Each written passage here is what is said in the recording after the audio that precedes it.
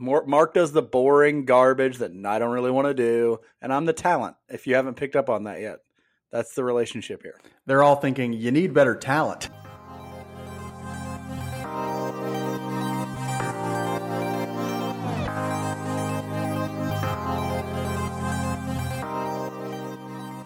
Welcome back to Royals Weekly. I am your host, Marcus Mead, and joining me as always, a man the FBI once described as wholly obsessed with his own belly button, my brother Mike. What I'm wholly obsessed with is solving cases. And, if that takes me to weird places, it takes me to weird places, but I'm in it to win it, FBI. Yeah. Was it you going against the FBI, or were they out looking for you? I can't remember exactly how that situation went down. Let me just say I was a vigilante on a mission. You thought you were helping them? Yeah, it's one of those kind of things, I think. I forgot to put down what episode this is, so we're going to write that down really quick. What is it, like a before number? We get too deep into this. Is it a number that you write down? Yeah, I number every one of our episodes. This is our 63rd episode, everyone. No way. Yeah. We're, I would say we're close to 100, but we're not. We're close to 64. Yeah. I had no clue you did that. So that's huge, right? Yeah. On this week's episode, there's so much I do behind the scenes that you know nothing about. It makes this podcast happen. Mark does the boring garbage that I don't really want to do, and I'm the talent. If you haven't picked up on that yet, that's the relationship here. They're all thinking you need better talent. Anyway, on this week's episode, we'll reflect on a subpar week. Can we even call it that? It was worse than that, but I don't have like a ton of names for it. Kind of depends on how the game ends today. Not really. They got swept by the Tigers this week. So how much could it really depend on that? Good point. Right. Good and point. so we're gonna talk about that. We're gonna discuss the emergence of Drew Waters as a viable starter for the Royals, as a centerpiece in their outfield, and then we're gonna preview the final few games of the season because hey, there's 3 games left for the boys in blue, and then we're done. We're completely on to football season at that point. Mike, how are you feeling about the final week of baseball for the Royals? Well, I feel like the guys really pulled together to rally for Mike Matheny's job here.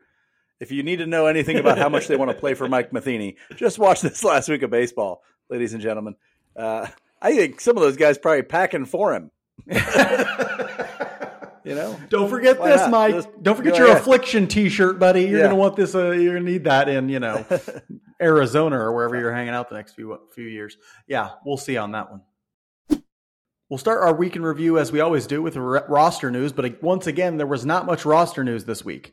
The Royals did activate Taylor Clark from the 15-day injured list, so he gets to come back and pitch for the last 8 games or so. They optioned Jose Cuas down to AAA, a move that really just dug the knife in just for me a little bit. I didn't like that move. I understand it because it's all about inventory. Cuas has lots of options. They can send him down. It's not a big deal. Actually, they've already used his options this year, so it won't even cost them anything to send him back down. Whereas sending other guys down like Luke Weaver and stuff may cost them an option or whatever. It's all about inventory, but Cuas has pitched well enough to stay in the major leagues. He's probably been there, what would you say, Mike, their 3rd best reliever this year behind Barlow and Dylan Coleman? Well, Taylor Clark had a really good run. Taylor Clark was good there for a little bit. He hasn't pitched in quite a while, but I don't know. Cuas has been among their better. The best of that really bad, the 3rd or 4th best of that really bad bullpen. Yes, as you know, I am a Jose Cuas truther. I don't necessarily believe in his long-term ability. You mean hater? The word is. I know hater. you're a big Cuas fan. You're built the bandwagon, so I'll let you have this one. I'm sorry, it's been a rough week for you that he hasn't pitched.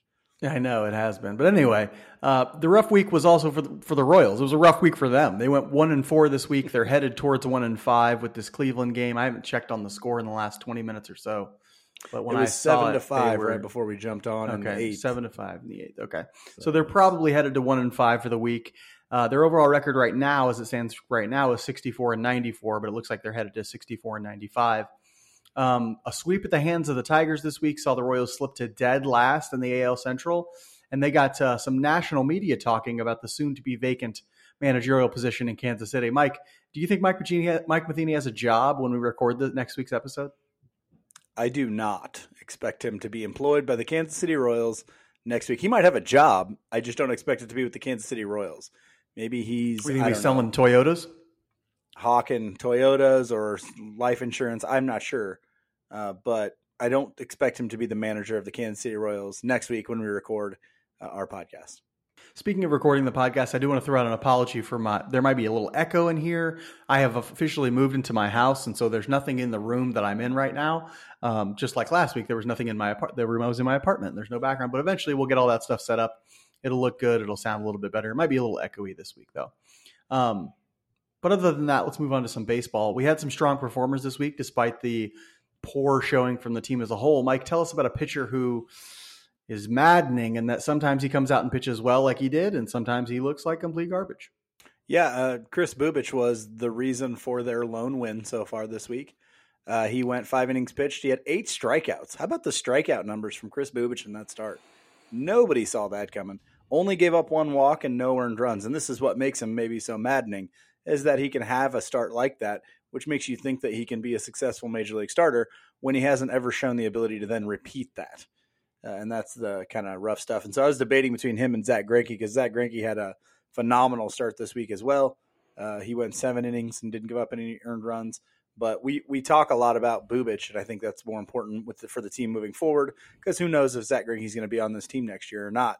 But Bubic, wow, how maddening. But trying to make his case to make the rotation next year, I guess. We'll see. I mean, I follow Tom House on Twitter. If you don't know who Tom House is, he's like a world-renowned pitching coach. And he put out a tweet yesterday or today that was talked about consistency. The notion that like consistency is the hardest and most important thing for pitchers to learn. And that is the thing for Bubic. Can he consistently come out and perform? Can he consistently give them 5 innings? They're not asking for 6 or 7. They're asking for 5 from him, but not giving up a ton of walks, not giving up a ton of home runs and hits. We'll see on that moving forward. We'll see what a new pitching coach, a new pitching development regime does for him. Hopefully it does a lot. I'm still keeping an open mind about all of the starters moving forward, because we haven't seen them, I don't think, with top-notch pitching development and coaching. So we'll see what that looks like if they get it. My strong performer, I wanted to go with a hitter because, you went with a pitcher. Don't want this to be all pitching. We got a lot of pitching for weak performances too. I went with Kyle Isbell because I've gotten to see him play this last week, and I'm liking more what I'm seeing from him. He's a guy who I've been on the bandwagon for a lot, a guy who I feel like hasn't been treated right as a prospect, jerked around a lot, moved directly from high A to the majors, only to like sit on the bench for 3 weeks and go down to AAA and then back to the majors. It's just been a lot of moving around and not playing a lot for Kyle Isbell in his professional career. And that's not how you develop somebody. And yet he's sort of persevered to some degree. He's playing excellent defense in center field and everywhere else they put him. He went 3 for 8 this week with a double, a walk, 3 strikeouts, and this kills me. 3 caught stealings this week. He was caught stealing 3 times this week with 0 successful stolen bases. He got on base 4 times. He got on base 4 times. Got caught stealing 3. He caught stealing 3 times. Come on, Kyle Isbell. What are you doing, man? But anyway, Kansas City he's a guy Royals I'm hoping baseball. for more from. Oh, that's perfect. That is perfect. He's a guy I'm hoping for more for moving forward. Like get some work with Alex Zumwalt and Drew Saylor, develop that bat. And he's a guy who at the very least could be a successful 4th outfielder, could be a pretty successful everyday center fielder in a Kauffman Stadium, which is so big, and he's such a good defender. I know there's more in there from him. I just hope that they haven't completely screwed him up with what they've done to him in development-wise, because the talent is there. I'm just hoping for more from him offensively. So it was good to see him have a good offensive week this week. That wasn't the case for the guy you're going to talk about next for our week performers. Mike, tell us who was struggling at the plate this week. Well, Michael Massey had a little bit of a rough week, going 3 for 16. He didn't have any walks. He had 5 strikeouts. He did have what you would consider kind of a rookie good week, where or a rookie bad week, where you go 3 for 16, but he did have a home run and a double in there. So, he's his big thing too is going to be consistency, because we've seen the weeks where he goes off and he's hitting 2 home runs and he's taking some walks and he's driving the ball. But Massey, I think, will get more consistent as he gets more playing time in Major League Baseball. And for him, it's really going to be about, can you be basically an average to maybe slightly above average offensive performer, because the defensive value is going to be there at second base. Yeah, I wonder about him because he's a little bit more aggressive as a hitter than you would think a guy coming out of the Drew Saylor school of hitting would be. He swings quite a bit. And Saylor's about like, swinging only pitches you can do damage on and stuff like that. And so we'll see if his approach even starts to develop just a little bit and he starts taking a few more pitches. He starts walking a little bit more.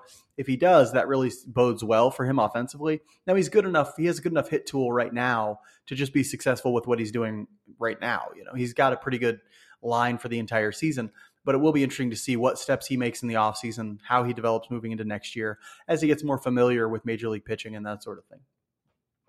I'm bringing up another pitcher for my week performer, and he went out today and laid a big old egg, which was bad because I think some people have some high hopes for him. That's Max Castillo. He went out, pitched through 5 innings today. These are just his today numbers. I think he had another brief outing earlier this week. But 5 innings pitched today, 7 earned runs, 2 walks, 5 strikeouts, 2 home runs. The 5 strikeouts is good, but, gave up way too many hits, walked a couple guys. And then, of course, the 2 home runs are going to hurt you every time. Castillo, a guy who going to have to keep still young, going to have to keep refining, going to have to keep improving some of his pitches, some of his secondaries, especially. I think if he does that, maybe he has a chance to hook on the back end of this rotation. Him and John Heasley could maybe make a decent 4 or 5 combo, but you'd like to see more from him as we wrap up the year. I think he might. No, I think he's done. I think this was his last start of the year. And so hopefully he can work on some stuff this offseason and bounce back, show us something in spring training, and maybe he ends up making the rotation next year. Yeah, I think we're seeing why Toronto had him in the bullpen. Every once in a while he gives you a start where you're like, oh, I can squint and see this guy as a real solid rotation piece. But then you get these and you're like, I'm not sure. I think it does boil down to what you said. He needs to improve on some of those secondary pitches, make them stronger pitches, make them out pitches. He's got the good changeup, but I don't know that by itself is going to be good enough to carry him. He needs to improve the breaking ball, and he needs to be consistent with the fastball in that it needs to be able to be located where he wants to put it because he's not a burner from the right side. So he's going to have to improve a little bit on some of that stuff if he wants to be a rotation guy. The Royals, and maybe this is the good part about that acquisition, is he has shown that he can be productive in the bullpen as well. So if that's an option, if you feel like, oh, he's just not going to make it in the rotation, then you can always shuffle him back to the bullpen and you still got value out of that trade. And he's the type of guy you value more as a swing man than somebody like a Carlos Hernandez or something like that, where you're really never sure what you're going to get. Castillo, you're a little more sure of what you're going to get than you are a guy like Hernandez. And so I'd be much more comfortable if Castillo ended up in some sort of swing role in the bullpen or something like that than I am with a guy like Carlos Hernandez. This week, I think, was an interesting week because the Royals had played well there for a little bit, and then they came into this week and they get swept by the Tigers. That puts them in last place in the AL Central. It just reminds us that there's still a long way to go for this team. There are still a lot of holes in the roster that need to be filled. In the starting rotation, certainly. In the bullpen, certainly. In the lineup, there's at least a lot of progress to be made. We may not want to fill holes, but we need guys like Michael Massey to take a step forward, Bobby Witt Jr. to take a step forward, Kyle Isbell to take a step forward, MJ Melendez to take a step forward. All these guys need to progress next year. That doesn't mean they won't. It just means you got to see it in order to have any hope that this team will get somewhere near 500. It's going to have to be lots of steps forward from the lineup and filling some holes in the rotation in the bullpen because the guys just aren't there right now. This roster is not 500 worthy at this moment, I don't think, especially on the pitching side. And so we're just reminded again this week that the roster's not good enough, let alone the coaching and the developing, all that sort of stuff. We need to bring some guys in to sort of start pushing this team in the right direction. Yeah, and that's where my theme kind of comes in, I guess, is who's going to be that person. My theme this week is play every game like it's your last, and one of them will be. And that's kind of one of the critiques of a Mike Matheny managerial style is that he tries to win every single game no matter what. You're down 10, we're going to win this game, And I think it's hard to do that. And it can be a detriment to a young team, especially because if you're teaching them that, you're not teaching them to play a 162-game season. You're not teaching them to play the long game rather than, let's cut off our nose to spite our face. Let's. I don't know. It's a weird thing to me that anybody would approach a Major League Baseball season like that. And I'm all for winning. And I think it's very different in other sports. I think in football you approach it like that because you play one game a week, and there's only 17 of them in the NFL or less as you go down. You cannot play baseball that way, or else you're going to burn guys out. You're not only going to burn them out hearing you constantly pushing that, but you're also going to burn out pitchers. You're going to, you're going to burn out a bullpen. You're going to wear out the guys that are playing every single day. And so I'm ready for that fresh approach of a guy who's treating it like it, this, I don't know why this reminds me of that. It reminds me of like those youth coaches that really like push winning, it's like, dude, you don't have to be a rah-rah guy in Major League Baseball. Like, these guys are professionals. They know what they're doing. They're out there to compete. That's why they're at this level, because they were more competitive than everybody else. They want to win. You know that. It's your job to pull them back and say, hey, we're not going to win this one. We're down 15. We're going to throw somebody in there that's not a pitcher, or we're going to pull some guys out to get them rest, or, hey, we're going into a day game after a night game. We have to think about the next week of games as well. And so I'm ready for that approach rather than the, hey, let's try and win every game approach. Turn on the metal music. Yeah. Well, I don't know that it's wrong for a player to have that approach. It's definitely wrong for a manager. That's what I'm saying. To have yeah. that approach. Players, and they do. That's the thing. Players do have that approach. Yeah. It's really, really, really important that you subscribe, rate, and review this podcast on whatever platform you use. Subscribing, rating, and reviewing helps more people find the show and lets us know that we're doing something right and you want us to produce more content. Plus, Mike relies on these subscriber numbers to earn street cred with middle schoolers, like a high school teacher who raps about the periodic table of elements. It's free. It takes about half a second. Help Mike out. He needs the help. Look at how lame he is. They don't respect him right now. He needs the cred. Anyway. Go ahead. Take the short amount of time it takes. It does us a world of good. Also, make sure to follow us on Twitter, Facebook, and Instagram. We post a lot of additional content on there. Once I get settled and all this moving, I'll get back to posting a ton of stuff on Twitter. You get to read all this free content. It's a lot of fun to talk to us and that sort of thing. So follow us, subscribe, rate, and review. One of the exciting developments of the back half of the 2022 season has been the development of Drew Waters, a talented but underperforming outfielder in the Braves system. The Royals hitting development team has unlocked a much more patient approach, and he continues to progress, walking at a much higher rate than previous seasons and hitting with tremendous power. Since joining the Major League team, the Royals, he's hitting .250 with a .341 on base and a .500 slugging, which is good enough for a .135 weighted runs created plus, meaning he's 35% above league average offensively. He plays an excellent outfield as well, which is good. So I'd like to take this spotlight segment to focus a little on the emergence of Waters, what it could mean moving forward for him and the team as a whole. First off, Mike, what do you see as the key to Waters' continued success? Well, before I jump into that, I want to kind of give a little background to listeners who may not know the Drew Waters thing. So when Waters first came up with the Braves, he was a top 50 prospect in all of baseball. After a phenomenal first year in professional baseball in single A, I think. Well, then the Braves did something very Royals-esque with the whole COVID situation. They basically skipped him to AAA immediately.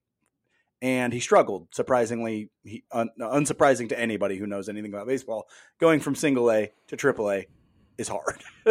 And so he really struggled, just flailing up there at the plate. Then they sent him back to AAA, and he kept struggling again, and then that's when we were able to get him. And so I think, first off, that's extremely astute by the Royals front office to recognize the talent is there, that there may have been an issue in his development.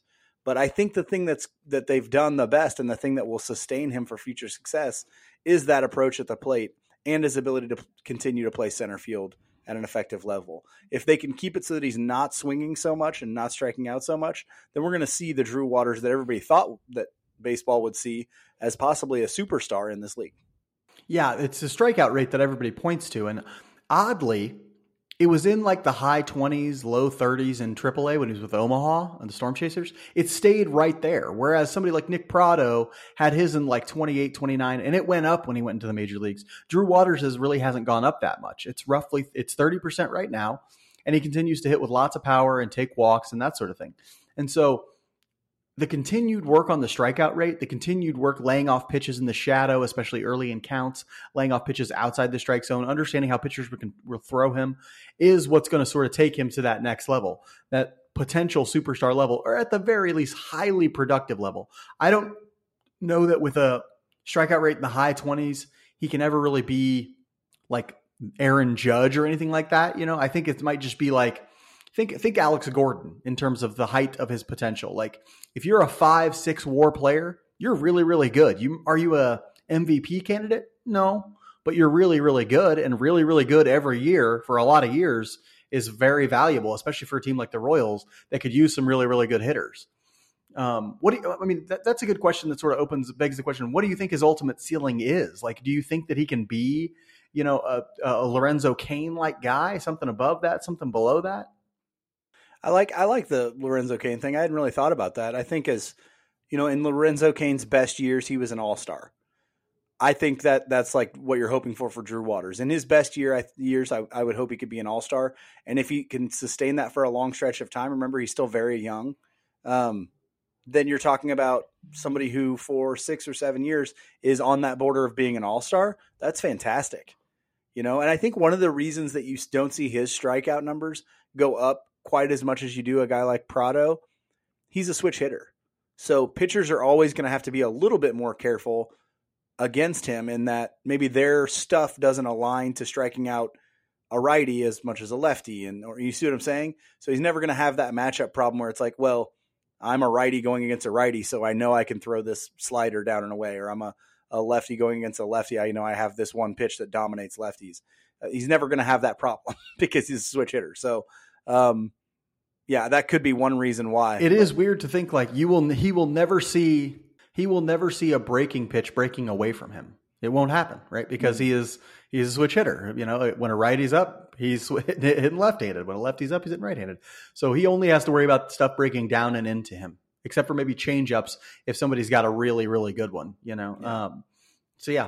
really interesting to think. I think for ceiling if we're thinking in terms of numbers, I think of it in terms of he's an 850 to 900 OPS guy. To me, that's his ceiling. I don't think the strikeout rate will ever get into the low 20s, but if he gets into the mid 20s and stays there, I think he's 850 to 900 because he's got so much pop in his bat. He can hit the ball out of the ballpark or in the gaps pretty effectively. And then he can run a little bit too. That'll always add to those power numbers. And really the transformative thing for him has been the walk rate. He got to AAA Omaha and essentially doubled his walk rate from like 8 to like 16. And if he keeps sustaining something like that, I mean, you're looking at him right now, his on base is almost 100. It's 91 points higher than his batting average. That's huge. That is huge. He doesn't have to have a crazy hit tool. He doesn't have to get a whole bunch of hits. If he's getting walks and taking all these walks, forcing guys into his power hitting zones, he can hit 250 and be totally fine. And that's we have to assume is a base for him if he can continue to hit the ball as hard as he does and all that sort of thing. And he's one guy we haven't really talked about possibly taking that leadoff role for the team. But if he is walking at that rate, he is a switch hitter. He can run. It might be at least something to think about, moving forward. Now I wouldn't want it to start the year next year. I want to see some more sustained success from him. But, if he turns into one of your most productive offensive players, you got to get him up there somewhere. His emergence, I think, has implications or cascading effects for the rest of the outfield, because it's weird. Without him, you kind of look at the outfield and you're like, it's filled with uncertainty. What do you think his emergence means for the outfield moving forward? Well, even with him as of now, it's still uncertainty because he hasn't done it for long enough. But I think if you feel like you've cemented that, it's such a huge thing because he can play center field and a solid center field. It's not like he can play center field, but he's not very good at it. No, he's pretty good at it. So you've got a guy here who's a switch hitter who can play center field, who can run. Now, really, the question becomes, now you have all these other guys that are trying to battle for 2 corner outfield spots. For some of those guys, that'll fit. But for Kyle Isbell, his defensive value plays in center field. So what do you do there? Is he become your 4th outfielder who can play center field? You've got Olivares, you've got Melendez, you've got Prado, who's played some outfield. You've got, who knows, not Ryan O'Hearn. Hopefully he's not here anymore. Hunter Dozier, who, if he needs a spot, you probably still play him at first or right field. And so, there's so many questions still to be answered. But if that's your answer in center field, boy, that's a big one. That's one checked off the list. You're like, okay, at least we've got that taken care of. Of course, then the question also is, what do you do with Michael A. Taylor next year? You trade him. We've said trade him in the offseason, but who knows? You're hoping this front office is more transactional, but there is no guarantee. So, good question there. You already have a Michael A. Taylor on the roster, and his name's Kyle Isbell, and he's way cheaper. So trade him. It's a very simple solution there, right? And so I actually think it makes a ton of sense to start thinking of this outfield as Drew Waters as your everyday starting center fielder, at least to start 2023. Melendez as your left fielder. Olivares as your right fielder. And then when you want to get a better defensive lineup in there, you put Kyle Isbell in center. You move Drew Waters to one of the corners. Maybe on the days that Salvi's going to DH and Melendez is going to catch, you move Waters to left field or to right field. There's a lot you can do moving it around, but a starting outfield of Melendez in left, Waters in center, and Olivares in right is probably your best hitting outfield. And is that outfield pretty bad on the corners defensively? It's going to hurt you a little defensively. Melendez should spend all of this offseason just getting better in the outfield. That's what he needs to spend this offseason doing. And so should Olivares, honestly. But, it's going to be weak defensively to some degree. But offensively, there's no doubt that Olivares gives you the better chance as a hitter in right. Waters looks like he's emerging in center. Melendez needs to take some step forward, but he's got a lot of potential as a hitter in left. That's your best offensive outfield. Offense is more important than defense. That's how I say you do it. If you get the lead in the 7th, go ahead and bring Isbell in center. But to start off, I think they need to be thinking about that in terms of their outfield alignment. That's probably what I would go with as well. Boy, that hurts a little bit defensively. You might be able to do some stuff. I'm trying to think of another defensive corner outfielder for them. Is there anybody I'm missing? No. Well, Nate Eaton can play defensively out there. Oh, yeah. Yeah. But okay, so that's a tough one. So maybe Eaton's like your utility guy, one of your utility guys. And I think Eaton is going to start at third base for them. Really? Wow. I think Nate Eaton. They're going to start Hunter Dozier at third base. Come on, let's get realistic. They just haven't played him there much, So I would think they would be playing him there more if that was the plan. I think that might be the plan. It's the manager. They're going to be a completely different manager. So that's what's going on in my mind anyway right now is that Eaton will be mostly at third. Of course, he can play the outfield as well. No qualms with that, but. I'm thinking mostly as Melendez, Waters, Isbell. Well, okay, so you think Bobby doesn't play third? You think Bobby plays short? At least to start the year. Maybe if Maikel Garcia is ready, yeah. I think if Maikel Garcia is ready come midway through the year, they might try, depending on different things, to promote Garcia to short and move Bobby Witt Jr. to third. But it just sort of depends on how everybody's doing. Yeah. That makes it tough for Nate Eaton. Not if he keeps hitting. To see time, That's true. If he keeps hitting, they'll find a place for him. We'll see what happens. I don't know. We'll see what happens. Now I'm all like geeked up. Like, how do we get Nate Eaton on the field? Because I like watching him play. I want to see him on the field. That's going to be interesting. Maybe they move a guy or two this offseason for a pitching as well. That's always a possibility. So we'll see. Only 3 games left for the Boys in Blue this year, and they're against the team that they're currently facing. Mike, we already know about the Guardians, but tell us what the pitching matchups are going to be. Tell us what we're going to see in this final 3 games of the 2022 season. Final 3 games, I'm excited about them because of the pitching matchups. 3 guys that I really want to see.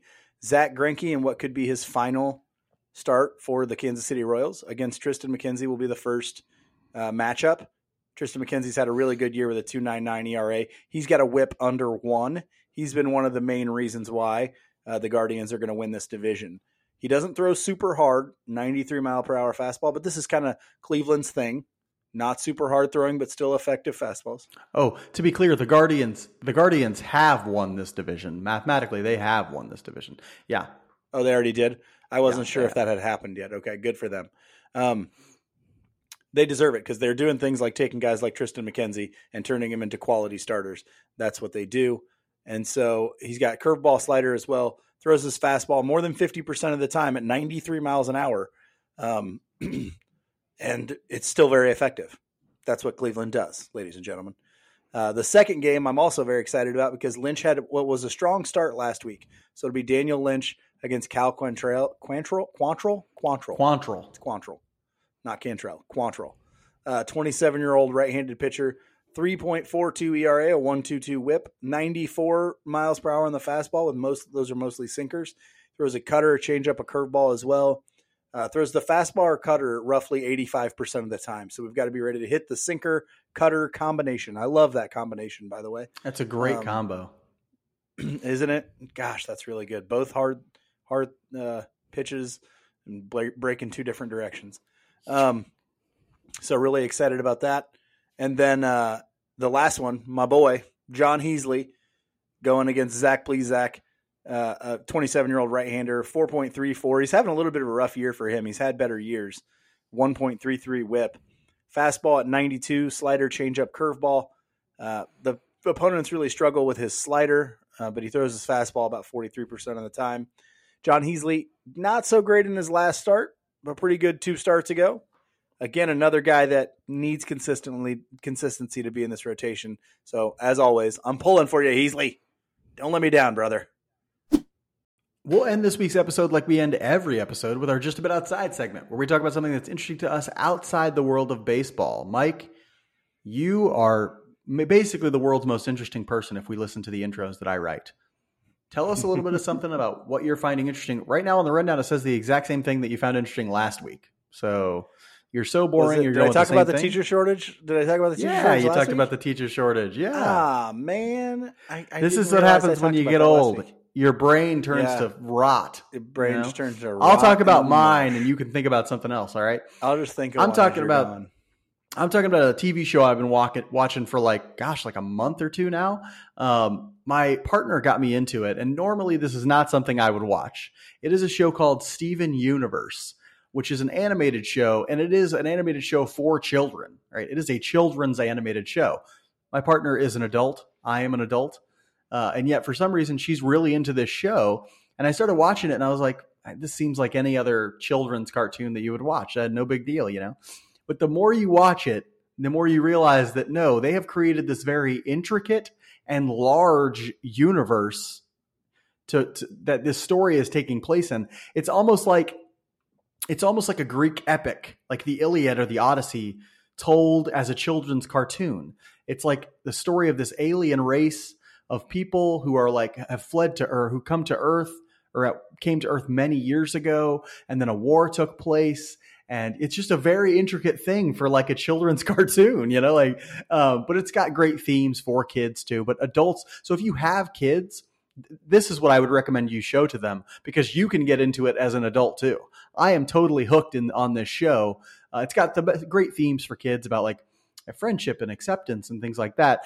But it's also just a really awesome story about, you know, this world many light years from here. And it's really a great story. I highly recommend you watch it. It might take the episodes are only like 12 minutes long or something like that. They're really, really short.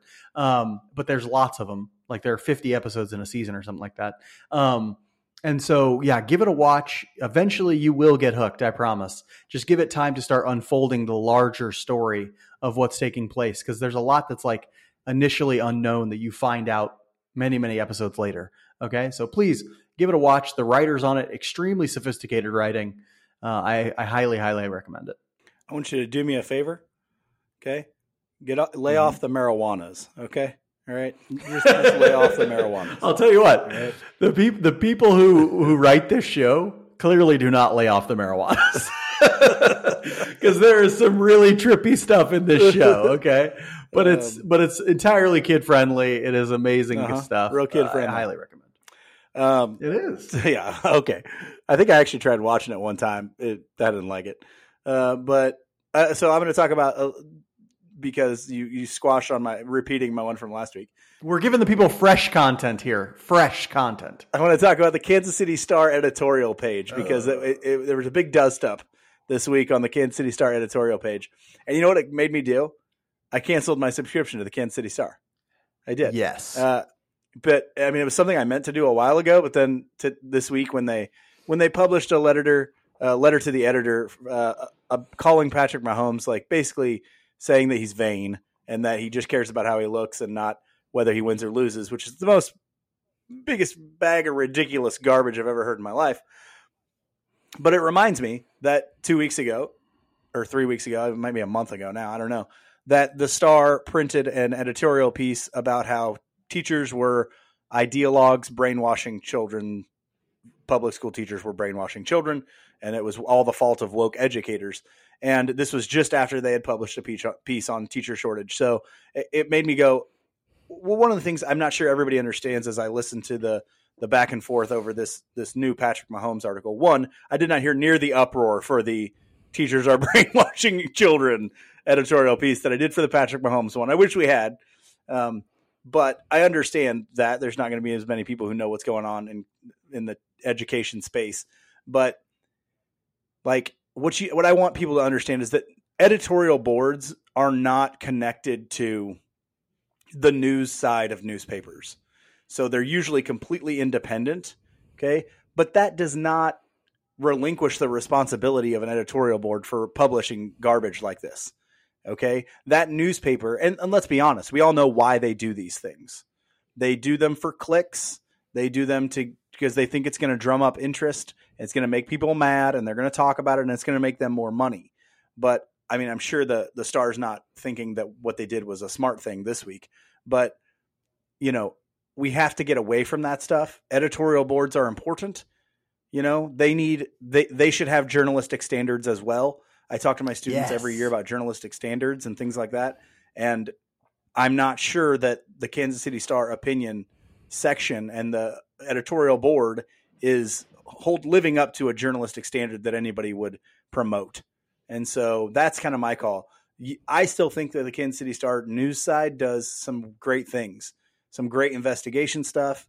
You know, they were the ones, a lot of them, that pushed for the investigation of that detective in Kansas who had been sexually abusing informants for years and years and years. The Star helped uncover that. They've done some fantastic things news-wise, but that is an egregious what the opinion section has become is an egregious problem. And so, yeah, hopefully the Star takes a hard look at their opinion section and their editorial board, because it's not a good thing right now. Yeah, you hit it right on the head with. We've come to a place in a lot of media. The Star isn't the only one that does this. The Wall Street Journal does it too, and it's garbage. Where they're like, our editorial board gets to do whatever it wants, no standards whatsoever. All their job is to do is to like drum up interest, to drum up outrage among the audience, to get people to click on our stories and that sort of thing. It drives me insane. Like that I read that woke educators garbage, and I wouldn't have let that run in my college newspaper. It is such garbage. I don't understand that just because it's written by a politician, we have to put it in the newspaper. Just because it's written by, you know, someone, we have to. You don't have to put this stuff in there. Political commentator? No, come on. Get it out of there. What is you that? and I are political commentators if we want to be. We all are. This is the internet. Political commentator. This is the internet age. People, wake up! Like it drives me crazy to not have any sort of standards that are like. Did anybody fact check this editorial? Did anybody like make sure that the claims are supported with evidence? No, we didn't do that. And what's funny is none of these are time sensitive either. Like you could run these next week, take the week to like actually read it and you know, look at its claims and look for evidence. Like, how about logic? Do we ever just stop and go, is this logical? What's the hard truth of journalism and journalism schools is they actually don't train you in those things for journalism and journalism schools. I know I have a degree in journalism. I went to journalism school. They don't actually train you to know how to make an argument, to know how to evaluate an argument, to know how to like the rules of, you know, logic and fallacies and things like that. They just train you in like writing particular genres, like this is a hard news story, this is a feature story, this is how you ask questions and that sort of stuff, which is great. But they also need to, if you're planning on being a member of an editorial board, you need to understand these things in order to evaluate the pieces that are going to run on your opinion section. If not, you end up like the Wall Street Journal, which publishes nonstop garbage in its editorial section on its editorial page, or like the Kansas City Star right now, which is running seemingly really, really fallacious arguments on their editorial page. Yeah, it was how you could look at something like that and not think like, and the questions people were raising were completely apt and perfect. Did it mention the work that they've done in the community, let alone the fact that the guy has already won a Super Bowl? The only thing you need to know that this is not logically correct, he's played 4 AFC championship games and won a Super Bowl and played in 2. He doesn't want to win? I'm sorry, what? All he's done is win. He's also the winningest quarterback in his first, 4 or 5 years of anybody all time. Ever. All he cares about is looking good. All he does is win. All he does is win. Exactly. We have too much time on our hands if we're coming up with arguments like this. It's ridiculous. I know, man. Just ridiculous. This is the stuff that makes me want to like move to southern Portugal and just retire in the woods somewhere, but anyway, I digress. Don't worry. I'll be here next week to make at least for one more week. I'll be here to record an episode of Royals Weekly for you all.